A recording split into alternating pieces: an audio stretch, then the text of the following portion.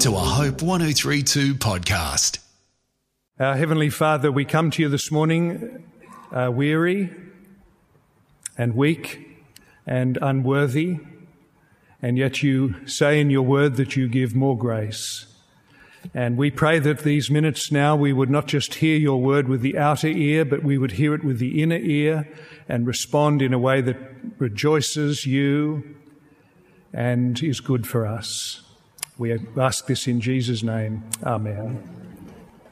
Our section of the letter of James this morning is chapter 4, verses 1 to 12. We're actually in the 7th of a series of 9. The passage which was just read for us, chapter 4, verses 1 to 12, is full of treasure. And I hope that there'll be one sentence from the section that you'll take home.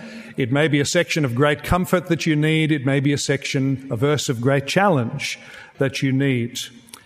Some people think that this section, chapter 4, 1 to 12, is the key to the letter, because it is the part of the letter where James is calling on the people of God to come back to God, which is, of course, where everything begins, when you come back to God. So much of the Christian life goes bad when we have distance between us and God, when there is distance because of some sin or neglect. You know this as well as I do. Christian life becomes dry, unhappy, wretched, meaningless. But there's a great deal that goes well in the Christian life when we enjoy his fellowship and walk with him closely.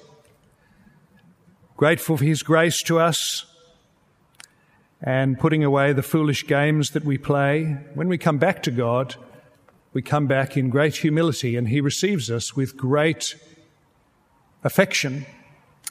So I want to begin by saying this morning that what I'm going to say in the next few minutes may just come and go, and you'll say at the end, can't remember what he was talking about, but it was something.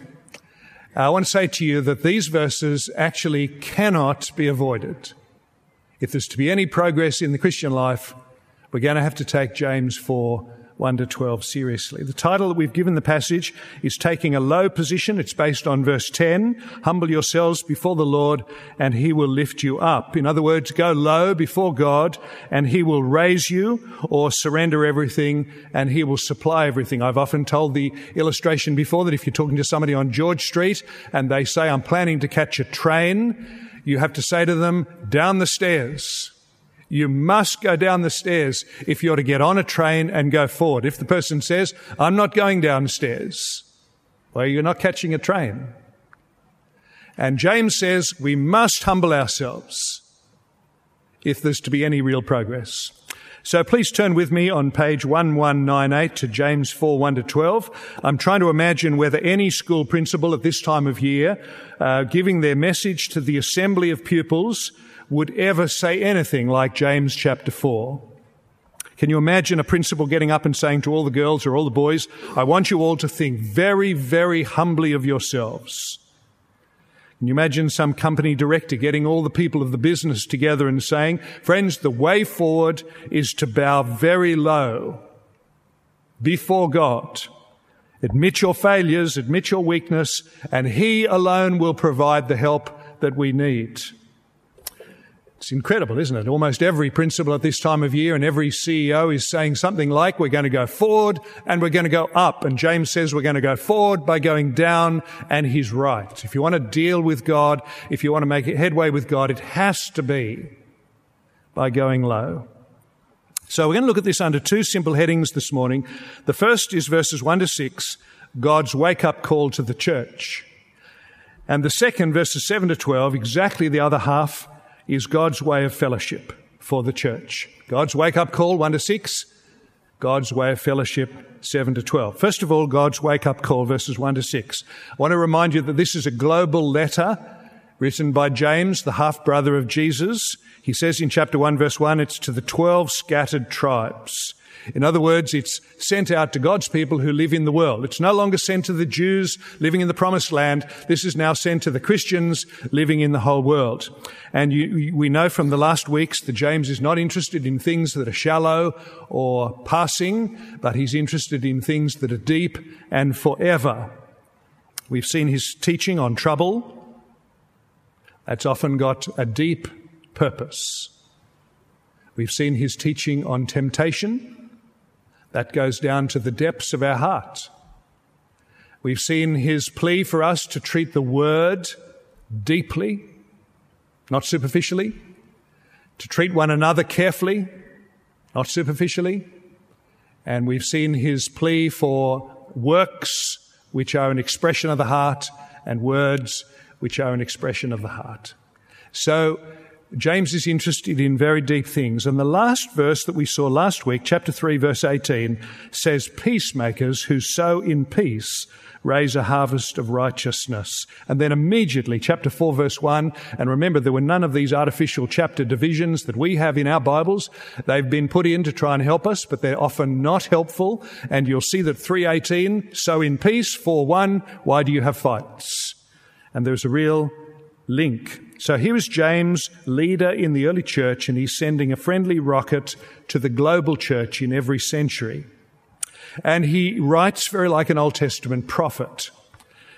You know how the Old Testament prophets work. They would walk around the community of God's people, and they would observe some of the evils that were taking place, and they would recognize that these evils were symptomatic, and that the real problem was that there was an unfaithfulness to God in their heart.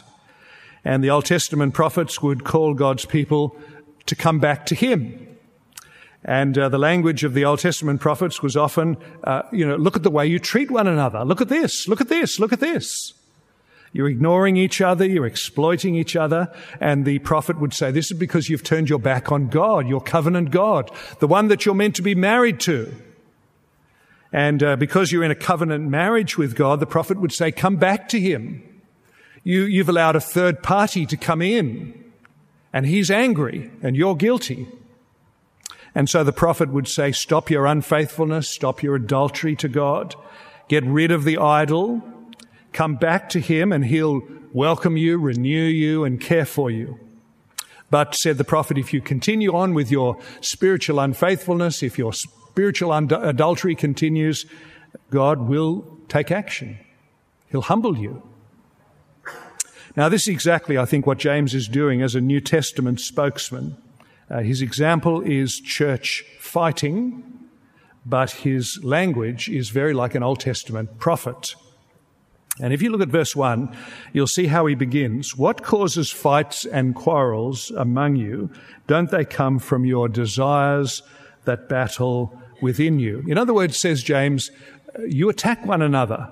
And he uses some incredible words to describe this. He uses the word fights, although the word in the original is wars, and quarrels, verse 1. And then in verse 2, I don't know if you ever noticed this as it was being read, you kill and fight.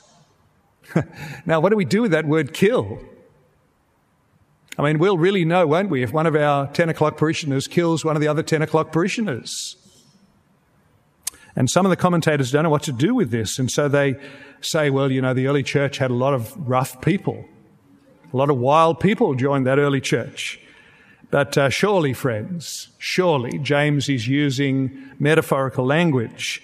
You remember Jesus in the Sermon on the Mount said that if you're angry with your brother, it's like you're murdering. They both come from the same source. And James is making the same point. He says, I want you to realize that your fights, they come from the heart, and the heart is capable of terrible, terrible abuse. So many of our public problems have actually got private causes.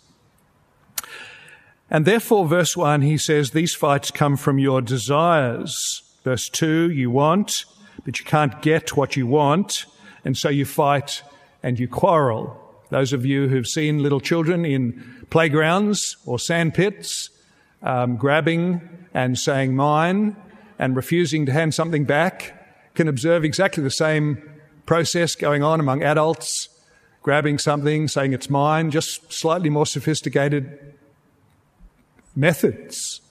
That's what James is talking about here. This is the issue that he's putting his finger on. Now, I suppose there are many things James could have put his finger on. Remember how the Apostle Paul wrote to the Corinthian church, just one church, and there were problems there in the church of division and immorality and lawsuit, marriage trouble, food issues, speaking in tongues, unbelief in the resurrection. The Apostle Paul had his hands full. I suppose if James is writing to the global church, he could have had a long list of problems that go on in the local church, but he decides to target this very general subject of division. When you think about it, all the problems in the Corinthian church would have been marked by some kind of division or attack. It is good for us, I think, to see that the early church was not perfect, because we often have romantic views of the early church as if it was all magic. If only we could go back, it would all be so wonderful, but it's obviously not. And we could read James chapter 4 out on any Sunday, in any church, of any town, of any city, of any country, in any decade, of any century, and it would be utterly meaningful.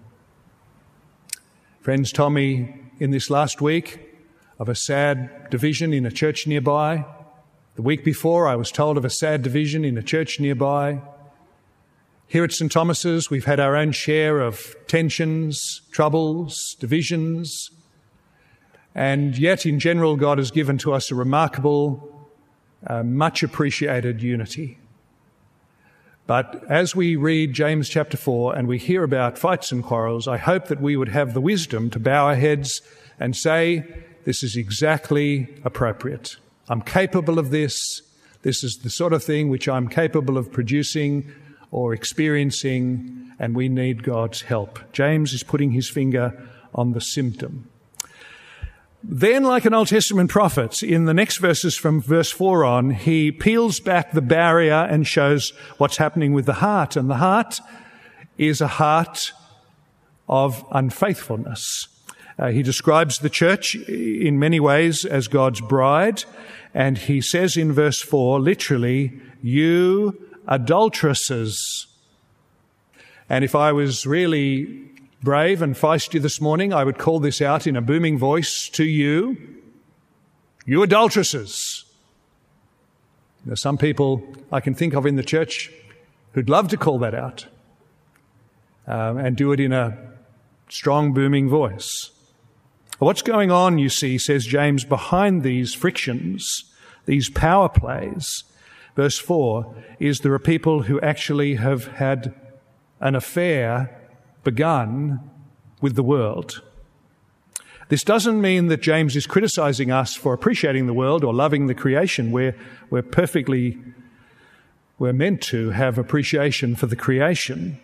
Now, this text is describing the person who's made the world their priority, their master. So when the choice comes between compromising on personal wants or the will of God, you know which way things are going to go. The will of God is going to be dropped for personal wants. That's what James is getting at. I remember Martin Lloyd-Jones told a story once of a farmer who had 2 cows. One was black and one was white. And he dedicated the black cow to the family. And he dedicated the white cow to God. And after a little while, the black cow died. And so he quickly claimed the white cow for himself and the family. And his wife said to him, but I thought you dedicated the white cow to God. And he said, no, I've always decided that the white cow would be mine and ours. And Lloyd-Jones says in the simple illustration, this is the point, isn't it? That again and again, for the man or the woman of the world, when the tension or the choice comes between the will of God and the will of self, it is as if God will lose. Which is, of course, to say that the person will lose. Because to take the will of self over the will of God is to dreadfully lose. Well, when God sees this take place in the human heart, it doesn't leave him unaffected. He's not careless. He's totally involved with his people. He's a lover of yours. And when he sees you, his bride, assuming the Holy Spirit lives within you, when he sees you, the believer, flirt with the world, verse 5 tells us he gets intensely jealous. Verse 5 is a very complicated verse, but I think in context it's a reference to the Holy Spirit, capital S, the Holy Spirit, whom God places in his people, who strives strongly for fellowship with God. When God puts his Holy Spirit into the believer, the Holy Spirit opposes spiritual adultery and longs for spiritual faithfulness. So the Holy Spirit will fight when you are trying to settle with sin. God bless that particular fight. That he would be at work to make sure that we don't settle down with unfaithfulness. Just as every real loving spouse should oppose a third party and long for marital faithfulness and intimacy.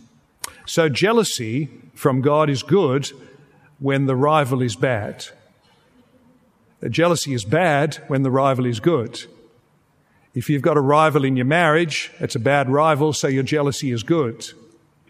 If you've got a rival on the sports field, well, that's a good rival, and your jealousy is bad. You've just got to learn to live with it.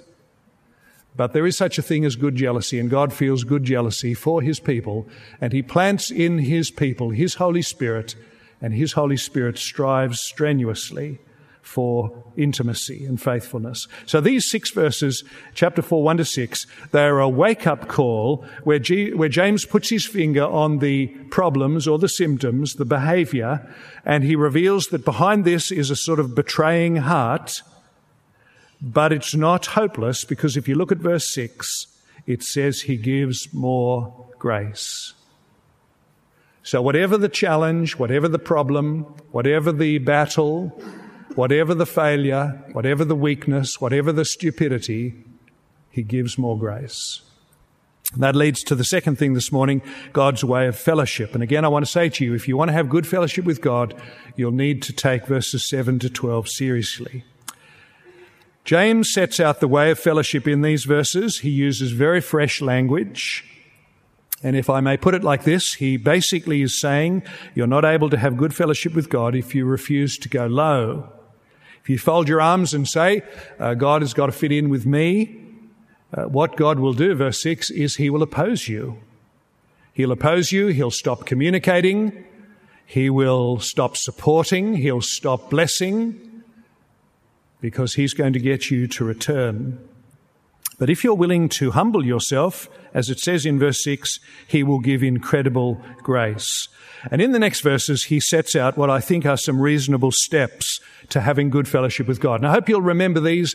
I hope you'll take them away. I hope you'll remember these 3 simple steps, 4:7, 4:8, 4:9. I'm not suggesting that this is just tick the box, tick the box, tick the box. But what I am saying to you is if you take these 3 seriously, God will definitely take them seriously and bless you. Verse 7, first, make your choice to submit to God. Say to him, I don't want to play any more games, no more compromises, no more secrets, and say to the devil, leave. Not going to compromise anymore. The devil will flee. He's got nothing to say to the decisive Christian. Verse 8, come near to God. He will come near. Surely one of the greatest New Testament promises. Come near to God and he will come near to you. Can you picture the prodigal son coming up the path, head bowed, dejected, devastated, leading back up to the farmhouse, and you see the father coming near, running down the path to embrace and welcome his son. The son is coming near, the father is coming near, come near, he will come near. Verse 8 also says that we should wash and purify ourselves. This doesn't mean, friends, you've got to remove your guilt. You can't remove your guilt. It's only Jesus who can remove our guilt by giving us forgiveness based on his death on the cross. But what James means by wash yourself and purify yourself is get rid of any deceit, any pretense, any double dealing. And then he says, verse 9, and this is incredible language, grieve, mourn, wail, change your laughing to mourning, change your joy to gloom. You wonder if some churches could do with a dose of 4:9. I mean, we could do with a dose of many verses. But some churches could do with a dose of 4-9. And you remember in the Beatitudes, Jesus said, "Blessed are those who mourn." I can't think there's anything more unattractive, more deadly than shallow repentance or non-repentance. Can you imagine the prodigal son coming back up the path, shaking hands with the father, and then saying to him, "Well, in the end, I had to go. Life had got pretty dull, and I really had to go and spread my wings. And, Dad, it's been tough for me. So get a grip on yourself. I've had a tough time." And I guess we've all learned a few good lessons, haven't we? So what about if we just put all this behind us and act as if nothing happened? Well, that's an ugly conversation, isn't it? An ugly, unattractive, unhelpful conversation. But the conversation that he did have, "Father, I've sinned against you in heaven, before you and before heaven, and I'm no longer worthy to be called your son. Welcome me back as one of your servants." That is a beautiful prayer. The father recognized immediately the humility and the honesty and embraced his son. I want to read to you this morning just a few paragraphs from a new book which has come out called The Secret Thoughts of an Unlikely Convert. This is written by a lady who was professor of English in a New York university. She was a committed lesbian, a leading feminist. She became a Christian in around the year 2000 through the patient witness of a pastor. She eventually moved to Pennsylvania, and she started going to a brand new church as a Christian. And she describes going into the church and experiencing a brand new level of repentance.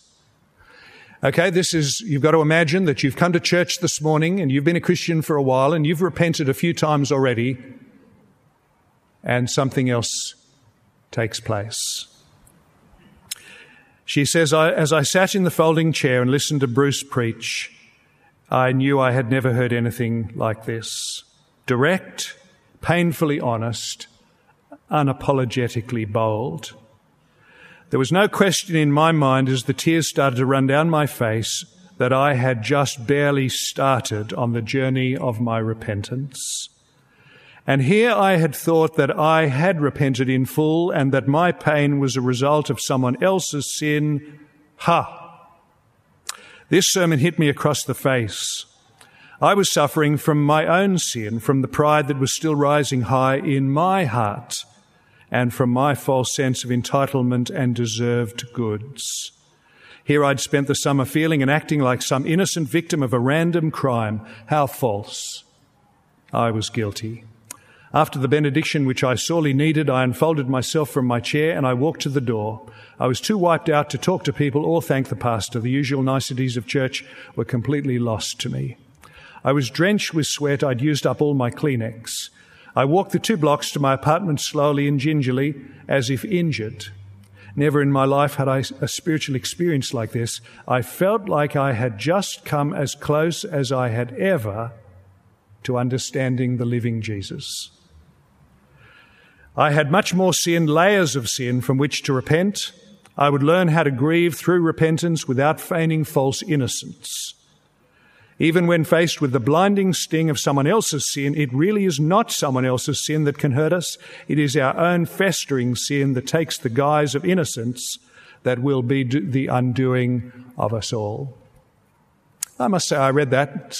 It's a incredibly powerful and well-written description of repentance. I read it and I thought to myself, I would love more of that. I would love to be a more repentant person. The end result, as she says, is a closer fellowship with Jesus. So when James writes chapter 4 to us, he's not a sadist saying, I want you to think badly of yourself, or I want you to be crushed, or I want you to be unhappy unnecessarily. He is deeply affectionate towards us, and he wants us to take that precious step of humility towards God, expressing exactly how we are and enjoying the real depths of intimacy with Jesus, without which humility, very little of it takes place. And God, we read, gives grace and he will come near. So the first step James sets out is submitting to God. The second is coming near to him, and I presume this means to set aside some time in prayer. And friends, let me say this a little bit more loudly. You've got time to pray. The average Australian is spending 3 hours on the internet. You've got time to pray. Some of you pray so little, your prayers are like preschool prayers. It's time for you to become an adult with your prayers. Draw near to God. Pray. Give time to prayer. Grow up in prayerfulness. And the third thing he says is mourn over your sin. This will just make you appreciate Jesus more. And then verse 10, humble yourselves, and he will lift you up. Well, the last two verses come back to the subject of returning to the fellowship. He says, if you attack a fellow Christian with your words by slander or being judgmental, you're setting yourself over the will of God, the word of God, the law of God. If you refuse to love somebody, then you take the position of lawgiver and judge, and that's God's position. So here is the wake-up call from James chapter 4. It's very wonderful when symptoms begin to appear which reveal that there is an unfaithful heart. But James says there is a way back to fellowship with God. There is a road back which was opened by the Lord Jesus on the first Good Friday 2,000 years ago so that you and I can go back and have the best fellowship in the world. And the way to do it is to submit to him, to draw near to him, to mourn over sin, and to humble ourselves. And we will find when we do this and go back that we receive more than we have ever found by keeping distance with God. An old hymn written by a lady called Annie Flint called He Giveth More Grace, and it finishes with these words, His love has no limits, His grace has no measure, His power has no boundary known unto men, for out of His infinite riches in Jesus He giveth and giveth and giveth again. Hope 103.2. Thanks for listening.